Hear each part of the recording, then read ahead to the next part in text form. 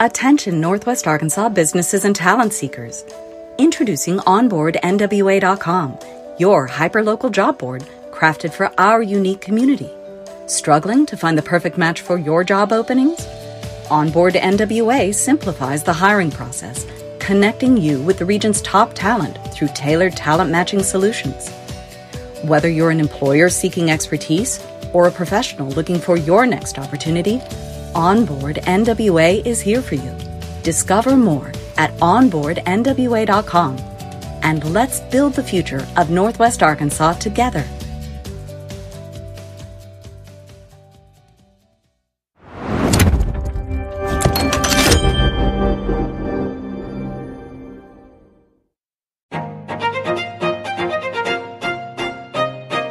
Hello, Northwest Arkansas. Randy here, bringing you a quick word from our sponsor, Signature Bank of Arkansas.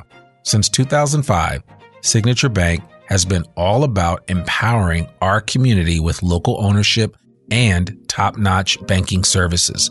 Signature Bank's roots run deep with assets over $1 billion, and they're right here in your backyard with branches in Bentonville, Rogers, Springdale, Fayetteville, and now including Harrison and Jonesboro. With a growing family of more than 200 teammates, they're ready to serve you with the warmth only a true community bank can offer. And they've got Banco C, the first bilingual bank in Arkansas, to ensure that banking is for everyone. So give Signature Bank a call at 479-684-3700 or visit signature.bank online. Mention you heard about them on the I Am Northwest Arkansas podcast for that personal touch. Signature Bank of Arkansas. Big on assets, local at heart, and a proud member of the FDIC and an equal housing lender.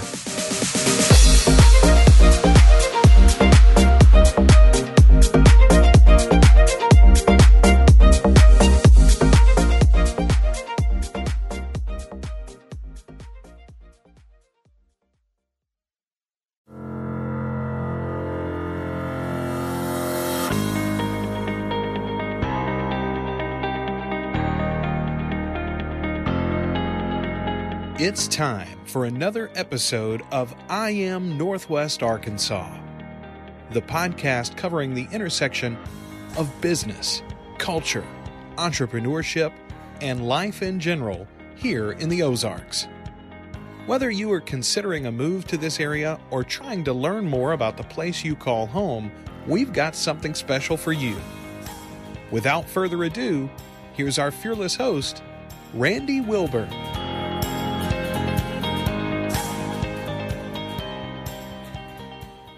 Hey folks, and welcome back to a special edition of I Am Northwest Arkansas. Yes, this is a regular episode, but I originally had plans to share another episode today, and then I got to thinking and reflecting, and today of all days is Martin Luther King Day. It's the day that we celebrate his birth. He was born in 1929, January 15th, 1929.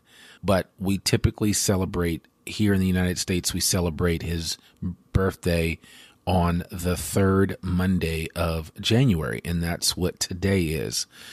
And so I thought I would do something a little different. I originally had an episode for you, which I will share next week, from a good friend of mine, Kenya Christian, who is a Black artist here in Northwest Arkansas. She has an art gallery, outstanding woman, just a wonderful person, wonderful human being, a wonderful artist. And I can't wait to share more about what she's up to next week. But right now, I just felt compelled. Sometimes you wake up and you're like, you know what? I have to say something. I have to do something. And today was one of those days. I've never really treated Martin Luther King's birthday as a regular day.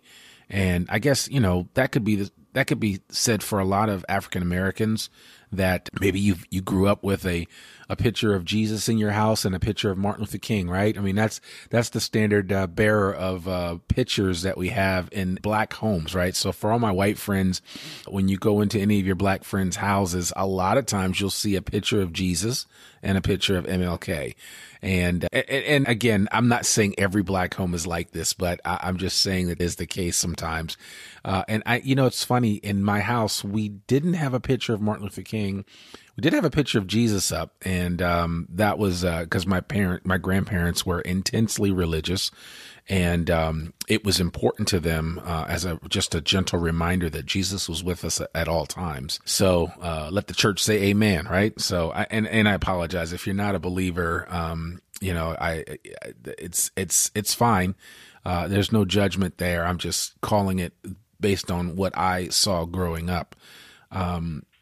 I wanted to just reflect on the fact that, I grew up in a household with a quote unquote civil rights leader in my grandfather, Mal Good, who you've heard me talk about him before on this podcast. He was the first black network news correspondent with ABC News back in 1962. He was also another one of his claim to fame as a civil rights leader because he covered the civil rights struggles in the South for the Pittsburgh Courier, which was and still is a very famous black newspaper based in Pittsburgh, Pennsylvania.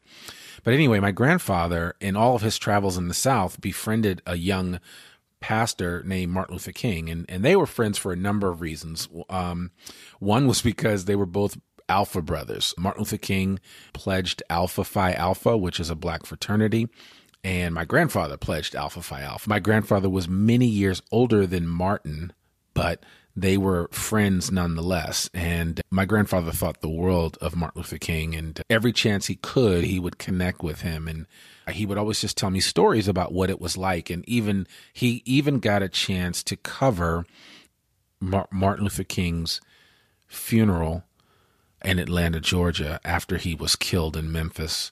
And he also got to cover the Poor People's March on Washington, which was an event that Martin Luther King dreamed up and said he wanted to see come to pass. And so there was a Poor People's March from Mississippi, from Alabama, and other places all the way up to the nation's capital, to the steps of the Washington Monument, or the Lincoln Monument. And the Poor People's March, it was a big deal, and it was covered, and it was one of Martin Luther King's dreams to see that come to pass, to see that people that were struggling with poverty, that were struggling with just a rough life, would see some type of improvement. And that's just the kind of person that Martin Luther King was. And, I just reflected today, and I was thinking about it, and I had to go, I went to Alexa and I said, hey, play the Martin Luther King I Have a Dream speech. And Alexa obliged me. And that's just the beauty of technology nowadays. And you can pretty much ask Alexa to play any speech that is audio based. And if you correctly ask her, she will probably oblige you and play that speech for you. So I had a chance to sit down on my couch and listen to that. And as I was reflecting, I said, man, I want to do something a little different. And I know this podcast is about the intersection of business, culture, entrepreneurship, and life here in the Ozarks, but I can never not be who I am as an African American. Again, I created this podcast because I wanted more people to know how great of an area Northwest Arkansas is.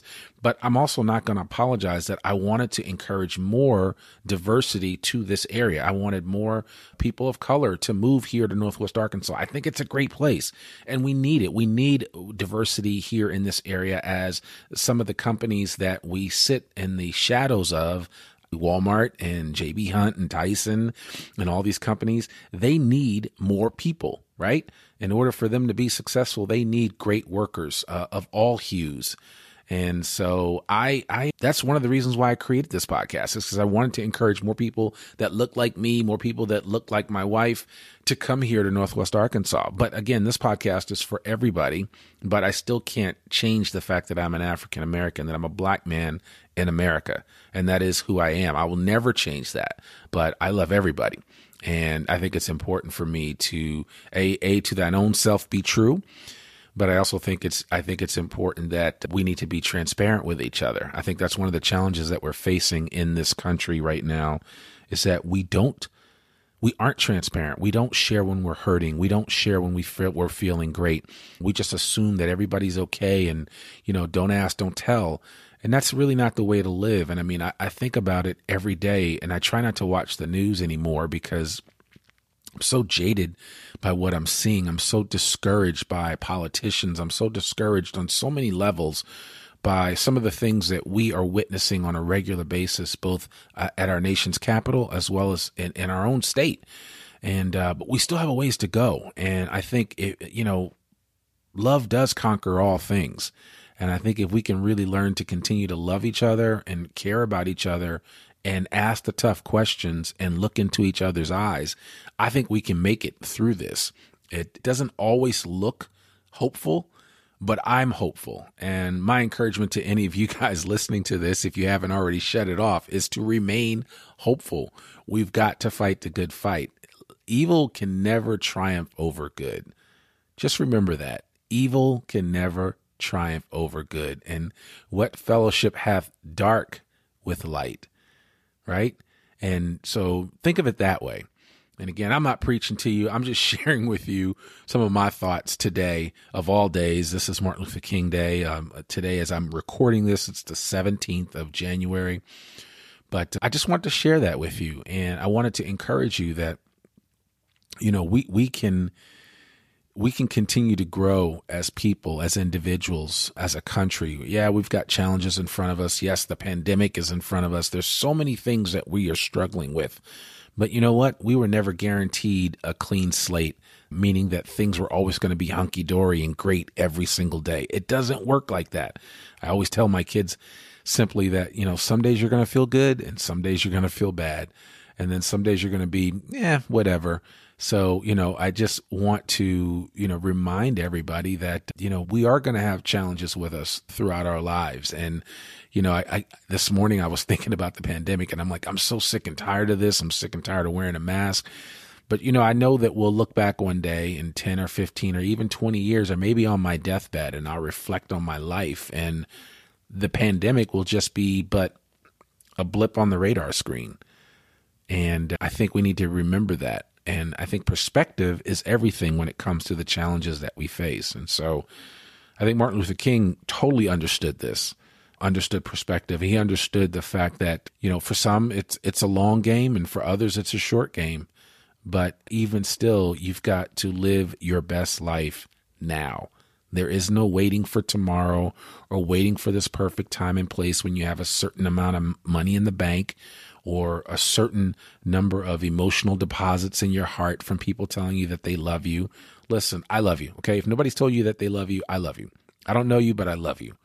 So if you're listening to this and you've taken time out of your day to listen to it, I love you. That's all. That's all you need to hear. Just know that somebody out there does love you and care about you, and keep moving, keep it moving forward, because that's what we really need to do. And I think that's what Martin Luther King would want us to do. And as I sit back and reflect on Martin Luther King's "I Have a Dream" speech, I'm reminded of this one section that he talked about. And he talked about making justice a reality for all of God's children. I just want to share this one brief section from the "I Have a Dream" speech. And I have one more thing to share with you, and then I'll let you go. But like I said, this is a different episode than normal.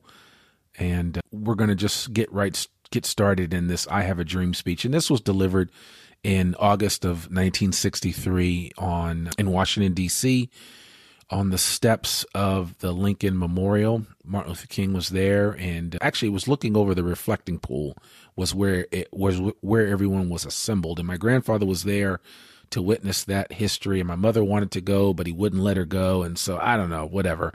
She always was complaining about that she could have been there, but she wasn't there. And I think she had just graduated from high school at the time. So anyway, I want to share this section of the "I Have a Dream" speech. There's so much to it, and most of you know the speech because it ends with simply the fact that free at last, thank God Almighty, we are free at last. But this is the early part of the speech, and it builds into this crescendo of ideas and of thoughts. But I love this section right at the beginning because he's calling America into account. And it goes like this. In a sense, we've come to our nation's capital to cash a check. When the architects of our republic wrote the magnificent words of the Constitution and the Declaration of Independence, they were signing a promissory note to which every American was to fall heir. This note was a promise that all men, yes, black men as well as white men, would be guaranteed the unalienable rights of life, liberty, and the pursuit of happiness. It is obvious today that America has defaulted on this promissory note, insofar as her citizens of color are concerned. Instead of honoring this sacred obligation, America has given the Negro people a bad check, a check which has come back marked insufficient funds. But we refuse to believe that the Bank of Justice is bankrupt. We refuse to believe that there are insufficient funds in the great vaults of opportunity of this nation. And so, we've come to cash this check, a check that will give us, upon demand, the riches of freedom and the security of justice. We have also come to this hallowed spot to remind America of the fierce urgency of now. This is no time to engage in the luxury of cooling off or to take the tranquilizing drug of gradualism. Now is the time to make real the promises of democracy. Now is the time to rise from the dark and desolate valley of segregation to the sunlit path of racial justice. Now is the time to lift our nation from the quicksands of racial injustice to the solid rock of brotherhood. Now is the time to make justice a reality for all of God's children. Wow. Man, I don't really have words. When I listen to it, when I go over it and read it, and I would encourage you, I'll put a link in the show notes to the I Have a Dream speech, but you can, of course, Google it. You can listen to it. You can ask Siri, I think, to even play the I Have a Dream speech, and she will oblige you. So you've got all kinds of options there. I want to share with you the last thing. And this is amazing when I read this. I've listened to this whole sermon over and over again. This is a sermon that he delivered the night before he died. So this sermon was delivered on April 3rd, 1968. And of course, we all know he was shot down at the Lorraine Motel on April 4th, 1968. And of course, when I start to read it, it will be recognizable to a lot of you. But that whole sermon, I encourage you to go back. It runs about 47, 48 minutes. It's an amazing sermon. I mean, he even reads a letter from a little schoolgirl that had sent him a letter recently before he did that sermon. But you have to think of the state of mind that Martin Luther King was in, where he knew that his death was imminent. I mean, it was just, it's just like you sometimes know these things, even though you don't want to know, right? I wouldn't want to know that. I wouldn't want to know that I'm going to go outside and I'm going to get run over by a car, or I'm going to be in an accident or something like that, and I'm going to die. I don't want to know that. But he knew several of the people that were with him, said that, Martin never fazed him from the simple fact that he just felt like he was doing what he had to do. And if his death was a requirement of that, so be it. So I just want to share with you this last section from his sermon the night before he passed away. He goes on to say, well, I don't know what will happen now. We've got some difficult days ahead, but it really doesn't matter with me now because I've been to the mountaintop and I don't mind. Like anybody, I would like to live a long life. Longevity has its place, but I'm not concerned about that now. I just want to do God's will, and he's allowed me to go up to the mountain, and I've looked over, and I've seen the promised land. I may not get there with you, but I want you to know tonight that we as a people will get to the promised land. And so I'm happy tonight. I'm not worried about anything. I'm not fearing any man. Mine eyes have seen the glory of the coming of the Lord. And I don't know about you, but I get goosebumps whenever I read that and whenever I hear it. And just his inflection when he says, I'm not fearing any man. Martin Luther King was bigger than life. And, as a historian, I've loved being able to study him as a person, I'm even more excited by the fact that I've had some connection to him, that I had family members that knew him and respected him and worked with him and marched with him. And so, you know, I just wanted to say thank you to Martin Luther King Jr. for the sacrifices that he made for all of us, black, white, red, brown, yellow. I mean, he made sacrifices for all of us because he pricked the conscience of America. He pricked the conscience of white people. He pricked the conscience of black people. He pricked the conscience of Asians, of Latinos. He pricked everyone's conscience to wake up and recognize that we have to operate at a higher level, that this country, whose very foundation was based on freedom, had to be accountable to that. And we're still fighting that fight so many years later, which is crazy when you think about it. But I believe that we're going to get there, even for all of our faults and failures and challenges. We are going to get there. And I am encouraged every day that I come in contact with different people from this community here in Northwest Arkansas who remind me of the goodness of man. And when I say man, I'm saying man and woman. So, you know, that's just the way that I'm looking at it. But I really want to encourage you today as you reflect on Martin Luther King, or maybe you're listening to this later on and you're like, what's Randy talking about? I'm trying to learn about the latest restaurant in Northwest Arkansas, or the next thing to do, or, you know, the cool business that just started here. Yeah, we'll get back to our regularly scheduled programming, but I just wanted to stop today to get you to think about this and to get you to think about what you're doing, why you're doing it, and for whom you're doing it. And make sure that, as I always like to say in the great words of Shakespeare, to thine own self be true. You got to be true to yourself. And I think in being true to yourself, there is some aspect of being true to your fellow man, being transparent with them, loving up on them, calling them to the carpet when necessary, but in a lovingly, unjudgmental way. Yeah, that's what I wanted to share today. I know it's different. I know it might be weird for some of you. I hope you don't abandon me just because of this episode. If you do, hey, I guess I was never meant to have you in the first place. But if you don't, then just know from the bottom of my heart that I appreciate you, and that we will continue to fight the good fight, that we will continue all of the good work that Martin Luther King has done for all people, not just blacks, but whites, Asians, Latinos, you name it, all people. So this is Randy Wilburn. I am the host of the I Am Northwest Arkansas podcast, and I am signing off. And I will see you next week with another episode.